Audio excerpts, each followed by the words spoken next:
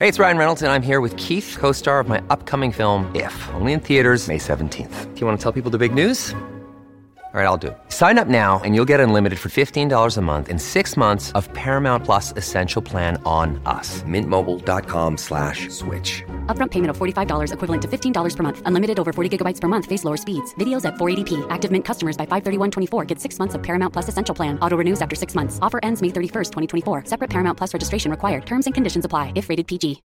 Well, howdy there, Internet people. It's Bo again. So today we are going to talk about U.S. presidents in Germany and what that can teach us about China and their leader.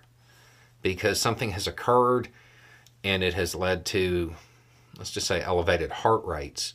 And I think a little bit of context might help here. So I'm going to read a little bit of a speech first.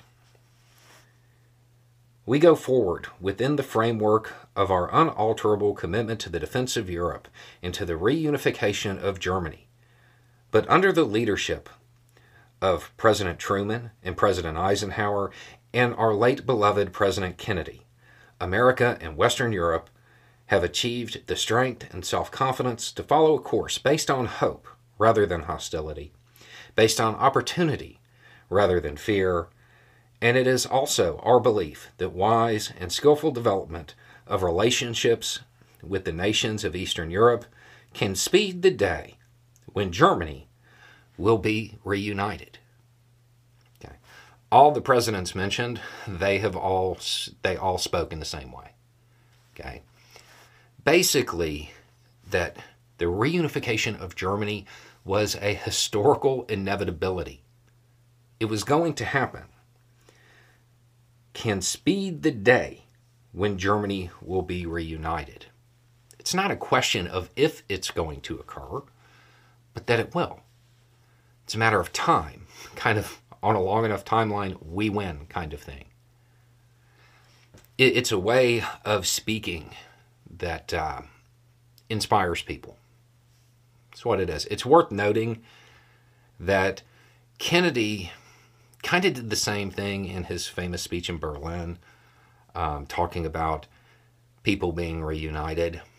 Not quite as direct, but it's there, and that was in 1963. This speech is Lyndon B. Johnson, May 23rd, 1964. And it is worth remembering that Germany was reunified in 1990. A little bit of time passed, right?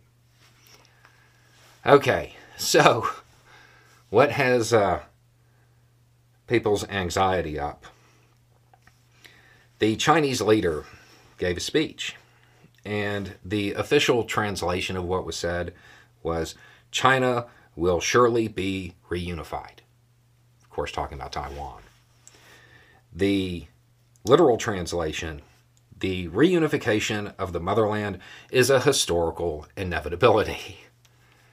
This is just good speaking. This isn't a threat of war.